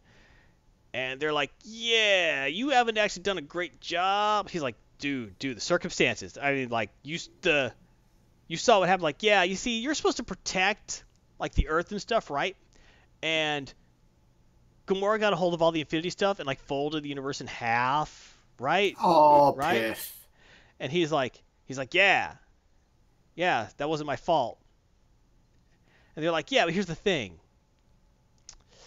We don't really need you there anymore because there's like half as many people, and you haven't been doing a great job anyway. So oh my God, he was laid off. Pretty much, like they're like we don't really need you anymore. You're like fired and stuff.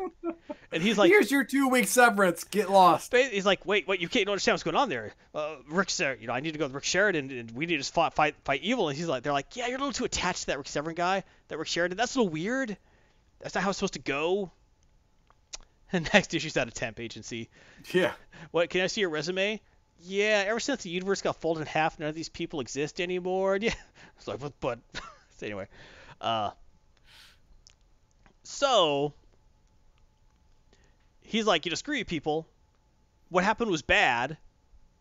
Things are going to go way downhill. Can't you idiots see that? They're like, yeah, that's not going to help your case. You're definitely fired now.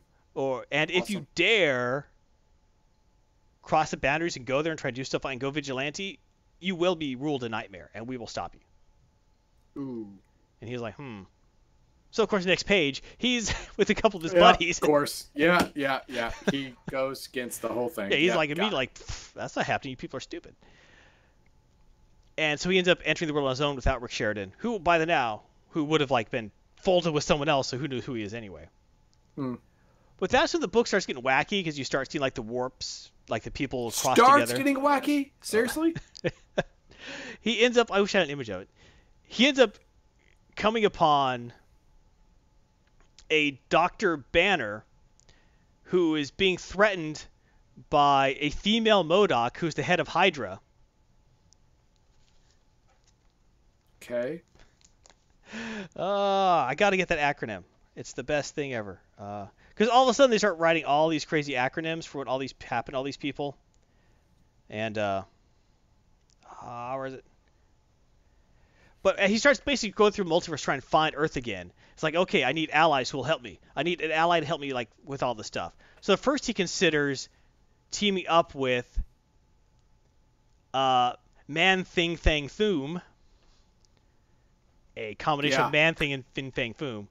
Yeah, really great idea. No, I no, thought it was no. He's like, yeah, it's kind of too big a heavy hitter. I don't need that kind of that a little too much attention. So he's like, no wait, I know who I'll team up with. And then he like goes to zaps to this place, and in it, I need my glasses for this one. He ends up fighting again. He ends up seeing a bunch of Hydra agents, which stands for highly destructive radical armaments. So basically, it's a combination of Hydra and AIM.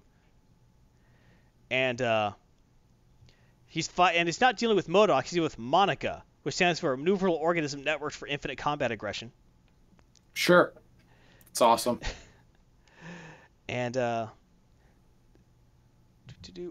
and they say that his name is Dr. Scott Banner, and like you will go and use your formulas for us. Like, you better stop because I'm getting angry. Like, oh no, he's getting angry. His eyes flash green, and then he shrinks and turns into Little Monster, a 6-inch high Hulk, who starts thrashing all of them because he's a combination of Ant-Man and the Hulk. This hurts so bad. I don't like this comic at all right now. It's so wonderful. No, it is not wonderful. It's the opposite of wonderful. It is hurting my brain. So stop it. He thrashes all of them really bad. And they're like, "Oh, run for your lives!" And Make it stop. Then the Sleepwalker shows up, and Little Monster says, "Big Dumb Banner should fight instead of Puny Banner. Now it's Big Dumb Banner should fight his own fights. Monster tired. That should make things easier, Little Monster. You don't understand, Scott Banner. You will help me save my friend," the Sleepwalker says. And next they're going to the Arena Perilous. So. Okay. Oh wait, Arena Perilous instead of Siege Perilous. Siege Perilous. Well, things got combined. It hurts. It hurts so. Hey, damn it. blame Gamora. So the art is pretty solid in this book. I was actually surprised. I liked the art a lot. The colors really pop. Rochelle Rosenberg does a great job making things pop that need to come out, and I really love it. The art for showing Sleepwalker looks alien yet familiar. It's alien without being Cthulhu creepy. Well, but it should be Cthulhu creepy. Well, not really, because that's where like Nightmare and you can't handle your sanity goes away. This is more like we're trying to help people. Well, yeah, but it's to help people from nightmares. So. But also it avoids ripping off Kirby, which I don't mind for a lot of things. Like if you're doing Fantastic Four, for God's sake, draw everything like Kirby would draw it. Every wacky machine they do, pretend Kirby was going to draw it. You know? Sure. Or if you're drawing Asgard and stuff, fake some Kirby. I love it. All right. But for this situation, I love how they the artists avoid that. Mr. Todd Nauck. So I thought it was a really strong book, and I was not going to buy issue 2, but I am now. Oh. I might not buy as Guardians of the Galaxy issue 3, but I'm going to get Sleepwalker number 2 because I really enjoyed it. It was just wacky enough, but also serious enough that I really, really enjoyed it. Oh, are you going to help Baldahar right now? No. It's good. I'm actually going to give this one a 4.5. No, it's too high. 4.5? 4 stars, wow. Baldahar. It's going to give it 4 stars. I want to give it 4.5, but it's not quite there. But it's definitely worth a 4. There it is. 4 stars for Baldahar. So 4 stars in this one. I could be, like I said, I could be talked into a 4.5. Not quite there. Yeah. But it really did a great job of introducing a character most people aren't familiar with at all, and explaining what the hell he does without making it boring. Yeah, but it kind of reminded me of Sandman a lot, like reminiscing about the Sandman comic a little bit. Well, with you have the to read whole Sleepwalker thing. Right, but if you read the book, it's presented different like how I did. Yeah, it's presented differently, but it's reminiscent to me. Well, you're dealing with people's... you could also say it sounds like Night Mask of the New Universe, where he goes into people's dreams and memories and fixes them, you know. Fair. Yeah, that's fair. But I really, really enjoyed this. Like I said, I could be talked into a 4.5 for this, not a 5. Super enjoyed it. Definitely going to get the next issue. I'm surprised as you are. I liked it. But 4 stars. Sleepwalker. Wow. So, what did you think of this? Any books you think I should look at? Were you surprised if you read any of these books about whether your feelings on them? Good Comicus 4, Bad Comicus 4, Terrible, really stupid Comicus 2. I have given out 1 star. I think I gave it a half star once. No, I don't really think that. No, we need to look up. I don't think my that. review for America #1, because that was the worst Amer- book I've ever read. Oh, you know what? Yes, America #1 was awful, and you may have actually given that. That might have been a half star. That may have been a half star. I'm going to look it up right now. No, I'm going to look it up right You're now. gonna look it over now because that was the worst comic I'd ever read. The worst comic you ever read, yes, because it was just the leftist nonsense. Yeah, it was the pure entire time. propaganda. Yes. The art was terrible. Yes. The coloring was slapdash. Oh God, it was awful. The characters were just two-dimensional Yeah. and nonsense. The cover was pretty good. That book even had issues like you could tell the author had an agenda, and she wanted to push immediately. So, like, one of the first things she does is break up with her white girlfriend because you can't have her dating a white girl. No, you can't do that. No, Yeah, that's awful. all Latina power the whole way. So, anyway, what are your thoughts on any of the books I read? If you have suggestions for future comics to look at, I'll look at them. Even if you just want to torture me like we love torturing Heathen Dog, let me know. Aw. If you have any that you want me to do. And as always, don't miss an episode. You can watch the live stream every Saturday at 9 Eastern, 8 Central. Or if you want to know when any of our Twitch streams are happening, you can go follow us. Say, hey, what's that? And oh, wow, subscribe. That's great. And then you're happier. And then you can also find it on YouTube. You can subscribe there. Zap. 4 stars. 4 stars. 4 lightning bolts. And that'll be good too. So you know when we upload stuff to YouTube, which happens quite frequently. Doug says, Doug asks, how long did the Secret Empires go? Oh my God. It lasted too long, and it was terrible the whole time. Yes, the whole time it was bad. That The hurt whole my- time, and oh God, damn. It still hurts me. Yes. I do like how quickly every comic book stopped talking about that, except Captain Yes. America, which still is dealing with ramifications in a very intelligent manner. Still, I you should mean, let I would go. prefer that You just you bin sweep it. it under the rug, pretend it bin never it. Yes. happened. Yes, bin it. Right. Just throw it in the garbage. But Let Ta-Nehisi it go. Coates, who's writing Captain America, is actually doing a very intelligent Oh. and adult job in dealing with ramifications of that, even if you don't see it in other issues. But right now, since he's Dr. Supreme, Soldier Supreme right now, Mm, I would have combined him with someone else. You know, fair. I would rather see this was what I would have done a Wolverine Captain America mix.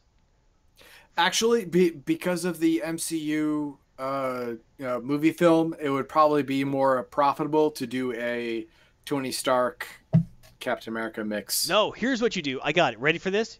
Prepare. Shoot. You need to clear some space around you because your mind's going to be blown. Ready? All right, stop it. Okay, hang on. You Okay, I'm should good. combine Johnny Storm with Captain America. I don't You don't get it? know. Movie universe. Who played Johnny Storm? Oh, okay, got it. That would blow. You're right. That blows my mind. You're See? right. Yes. See? Blows my mind. Yes. Get the same actor. Blows my mind. Yes. He's Okay, combined, but he got looks it. the same. Why does he look the same? Got it. Why does he look the same? He looks exactly the same. He's supposed to be a hybrid. No, it's the same guy. Oh God. Sorry. No, that would be awesome. You're right. Of course, I used to have a friend. Well, I haven't talked to him in a long time. They're still my friend. But they like to pretend that every movie happened in the same continuity. Okay. So, like, if the same actor actually is all those characters, so that, like, Captain America actually briefly was in the Fantastic Four, that kind of thing. So if you think of that, he was also in The Losers before he. I love that movie. It's Losers not is a movie. great movie. No. It's not a great movie. I love that movie. It's a good movie, but They experimented on me. There's some weird stuff. They did I butt love it. stuff. but I can kill you with my mind. mind. That's a great scene. It is, and it was an awesome moment in the movie, and I really liked it. But the movie as a whole, It was a good movie. It wasn't great. It was good. Yeah, I guess that it wasn't great, but it was good. It was yes, good. you're right. It deserves more love than it gets. Had Zoe Saldana in it. She was good. Lieutenant Uhura, Yep. who after getting lost in deep space turned green and became a Guardian of the Galaxy. Hey, you know what? Stuff happens. Like I said, all the same character. Lucifer's good movie, excellent wackiness to it. That's right, What Else 73. Yeah. Yes. And that was Garthon's Comic Bowl.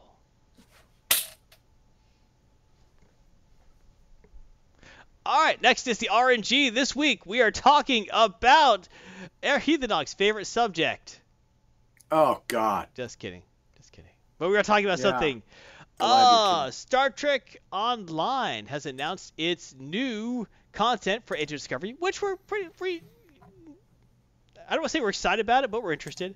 The part that kind of throws us off, especially Heathen Dog, is that it's Tilly-centric. Okay, they STO did this whole thing. They decided, oh, Tilly was an awesome character. For some stupid reason, Tilly was an awesome character. No, is. Stop it.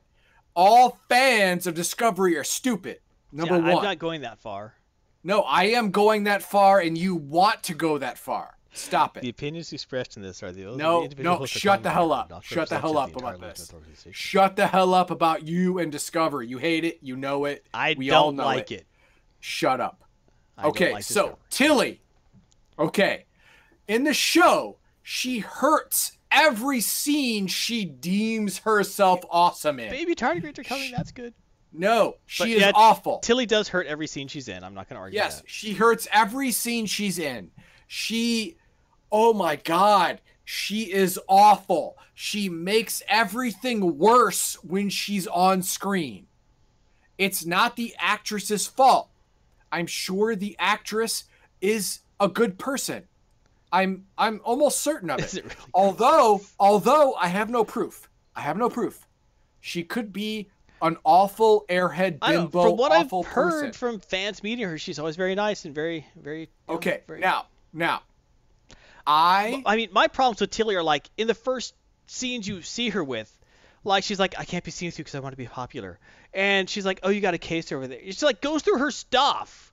Yeah. And she you can tell she's a private moment. She's right there.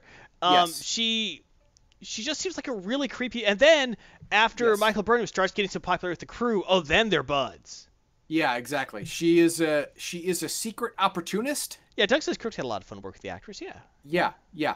The problem here that I have is that she has a potty mouth too. No. Well, that didn't help at all. Because she is the first person to swear in a Star Trek franchise, which I hate. So Kirk did say double dumbass. Star Trek 4. I'm not going to say that's canon because that's a movie, but okay. I will amend my statement to saying in the TV franchise. I say double dumbass on you in a comedic way is different than throwing out the F word because you're dumb. Yes, throwing the F word because you have very little vocabulary and you're an idiot. Like the character of Tilly is a freaking idiot. She is. Now, I'm not saying that the person. None of these things I am saying is against the person who is playing Tilly, whom I don't know the name of. I don't know anything about her. The person, the actress, I don't. I purposefully do not know anything about her because I don't care. Okay? Don't care. So, everything I say negatively about this Tilly person is just the character in the TV series. That's it. Now, if we were talking about Gillian Anderson, it would be a different story. See, Gillian Anderson, if you don't know because you're living under a rock or something, she played Scully in X-Files. And in X-Files, she played a doctor and a skeptic, and she played it as an intelligent, powerful woman for the most part. In real life, I listened to her on an interview. I believe it was on Letterman. I don't know which year. Listen to any interview with her, and she will not strike you as a Rhodes Scholar. As a freaking idiot. She is an idiot. I mean, I am not a genius, but I do have a higher IQ than most. If I had sex with her, I believe it would be bestiality. That is how low I think her IQ is. Now, I have not in any way heard the actress who plays Tilly outside of her role as Tilly at all. So I am not commenting on the person. I am only commenting on the character. That's it. I want to make that very clear. The character of Tilly is a horrible example, or a great, depending on your point of view, of failing upward. She, at the end of season 1 of Discovery, is promoted to an ensign, an officer. Well, that's, pretty basic, Nope. promotion. Nope. Shut up. An officer. She has been found to have command ability. And I say bullcrap. Bullcrap all the way. The entire first season, she has not shown any leadership ability at all. None. Zero. As a matter of fact, I want you to go to the next slide right now. I did. Okay, good. I'm absolutely certain she was intended to be a humanizing influence in Discovery. Someone who is wide-eyed and naive and aspires to be what Starfleet wants to be. But actually, she is awful. And I want to kill her. See, that's a little strong. Nope. It's strong. exactly right. It's exactly right. I want to kill her and anyone who likes her. Okay. I want to. No. Stop. I'm not going to. I want to. But of course, want and do are two different things. And Tilly wants to do the right thing in most cases. But in actuality, she does the wrong thing in every case. In every case, she displays the negative portions of command in every case. And yet she is promoted to ensign at the end of season 1 because she is failing upward every single time. Is it possible that most season 1s of Star Trek series are pretty rough? Okay, really no. are. You know what? No. Tilly, this idiot Tilly. Idiot Tilly. That's the new watchword of the day. Idiot Tilly.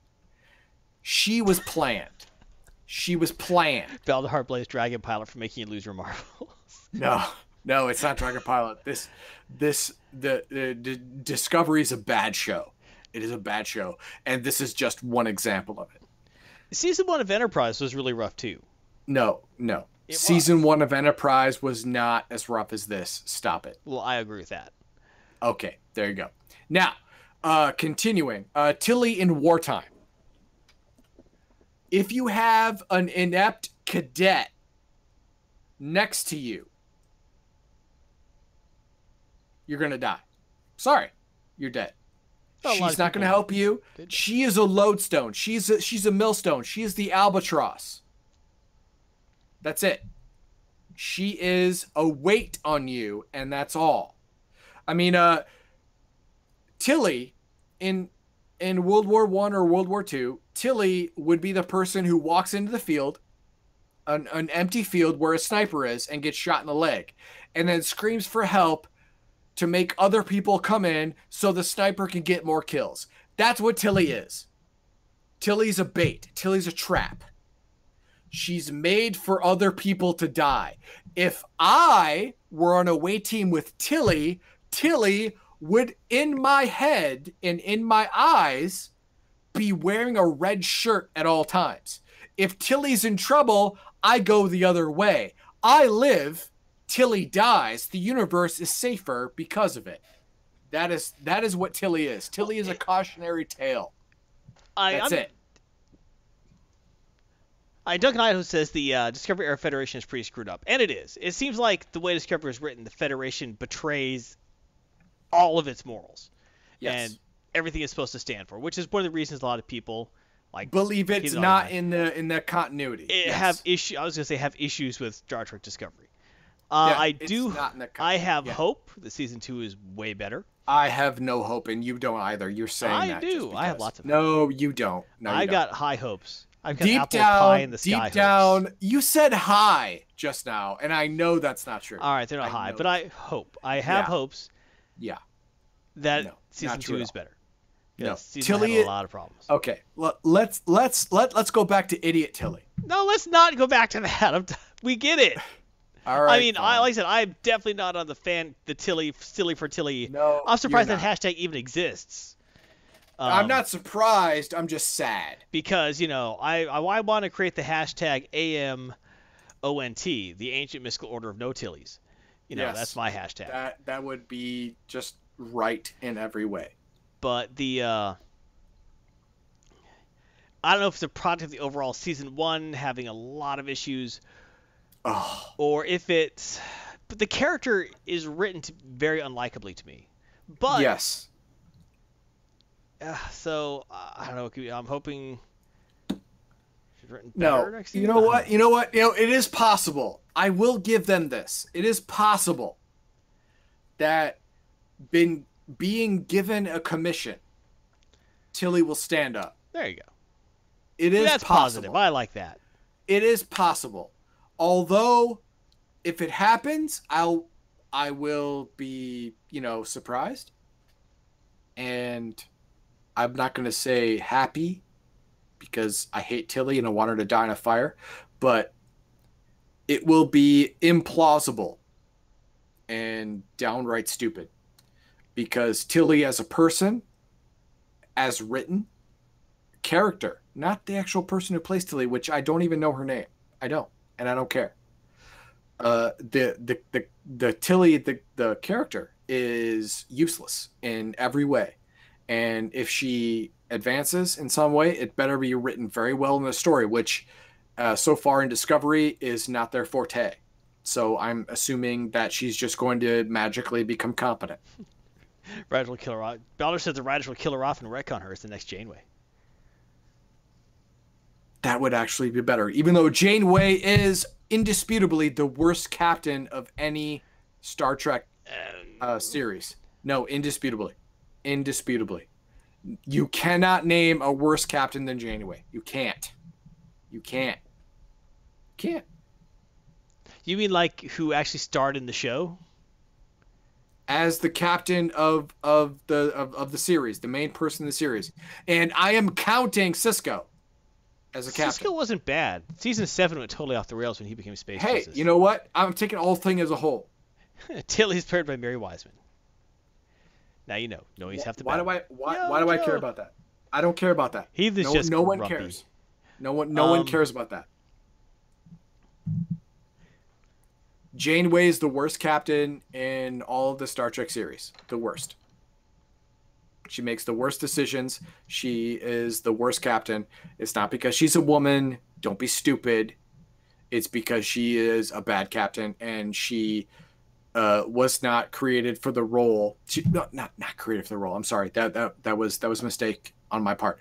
She was not prepared for the role she was thrust into in the series. She was a short range, she was there for just a simple assignment of catch and capture, Maquis terrorist, and then she was flung into a different quadrant of space. She, as a captain, was not prepared for this, and I get that she sucked. I get it.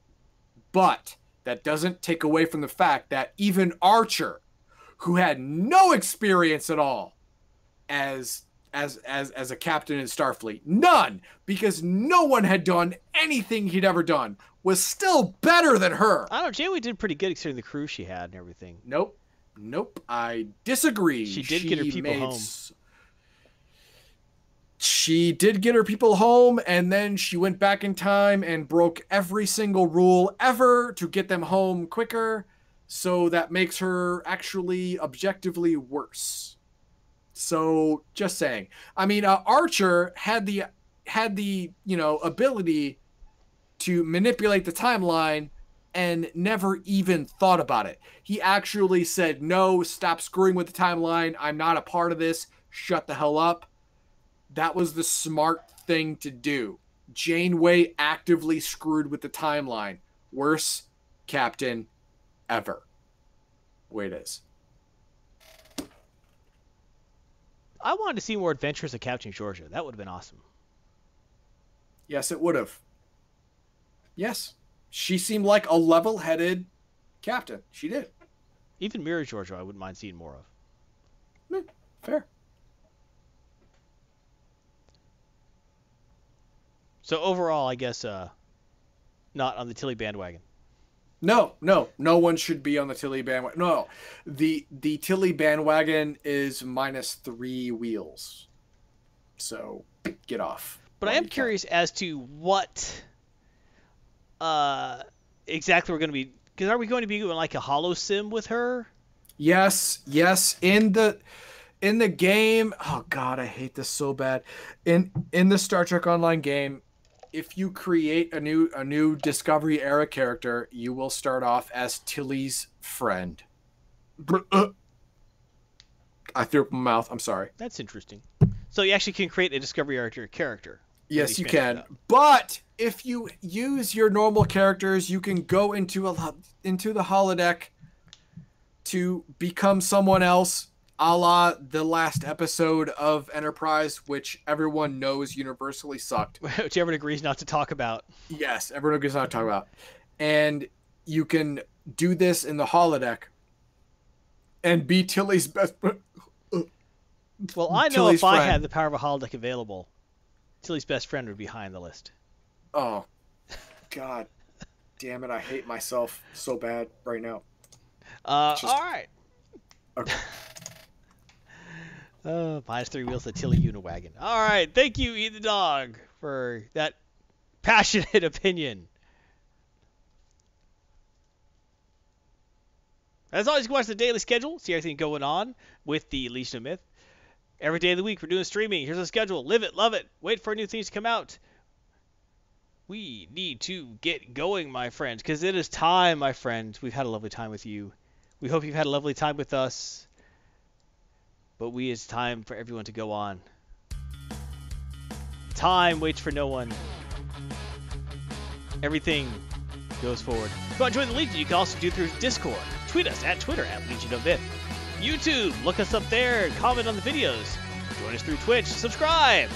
The audio version is available through SoundCloud, iTunes, and Google Play Music everywhere. Support Legion of Myth. Your support keeps us going. You can do so through a Patreon subscription, patreon.com/LegionMyth. A Streamlabs donation, twitch.streamlabs.com/LegionMyth. And getting our gear at shop.spreadshirt.com. Impress your friends. Terrify your enemies. Find love.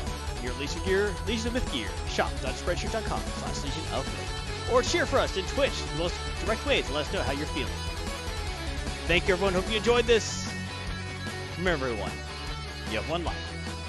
Live it well, live it dirty, and have a great Diurnal knowledge.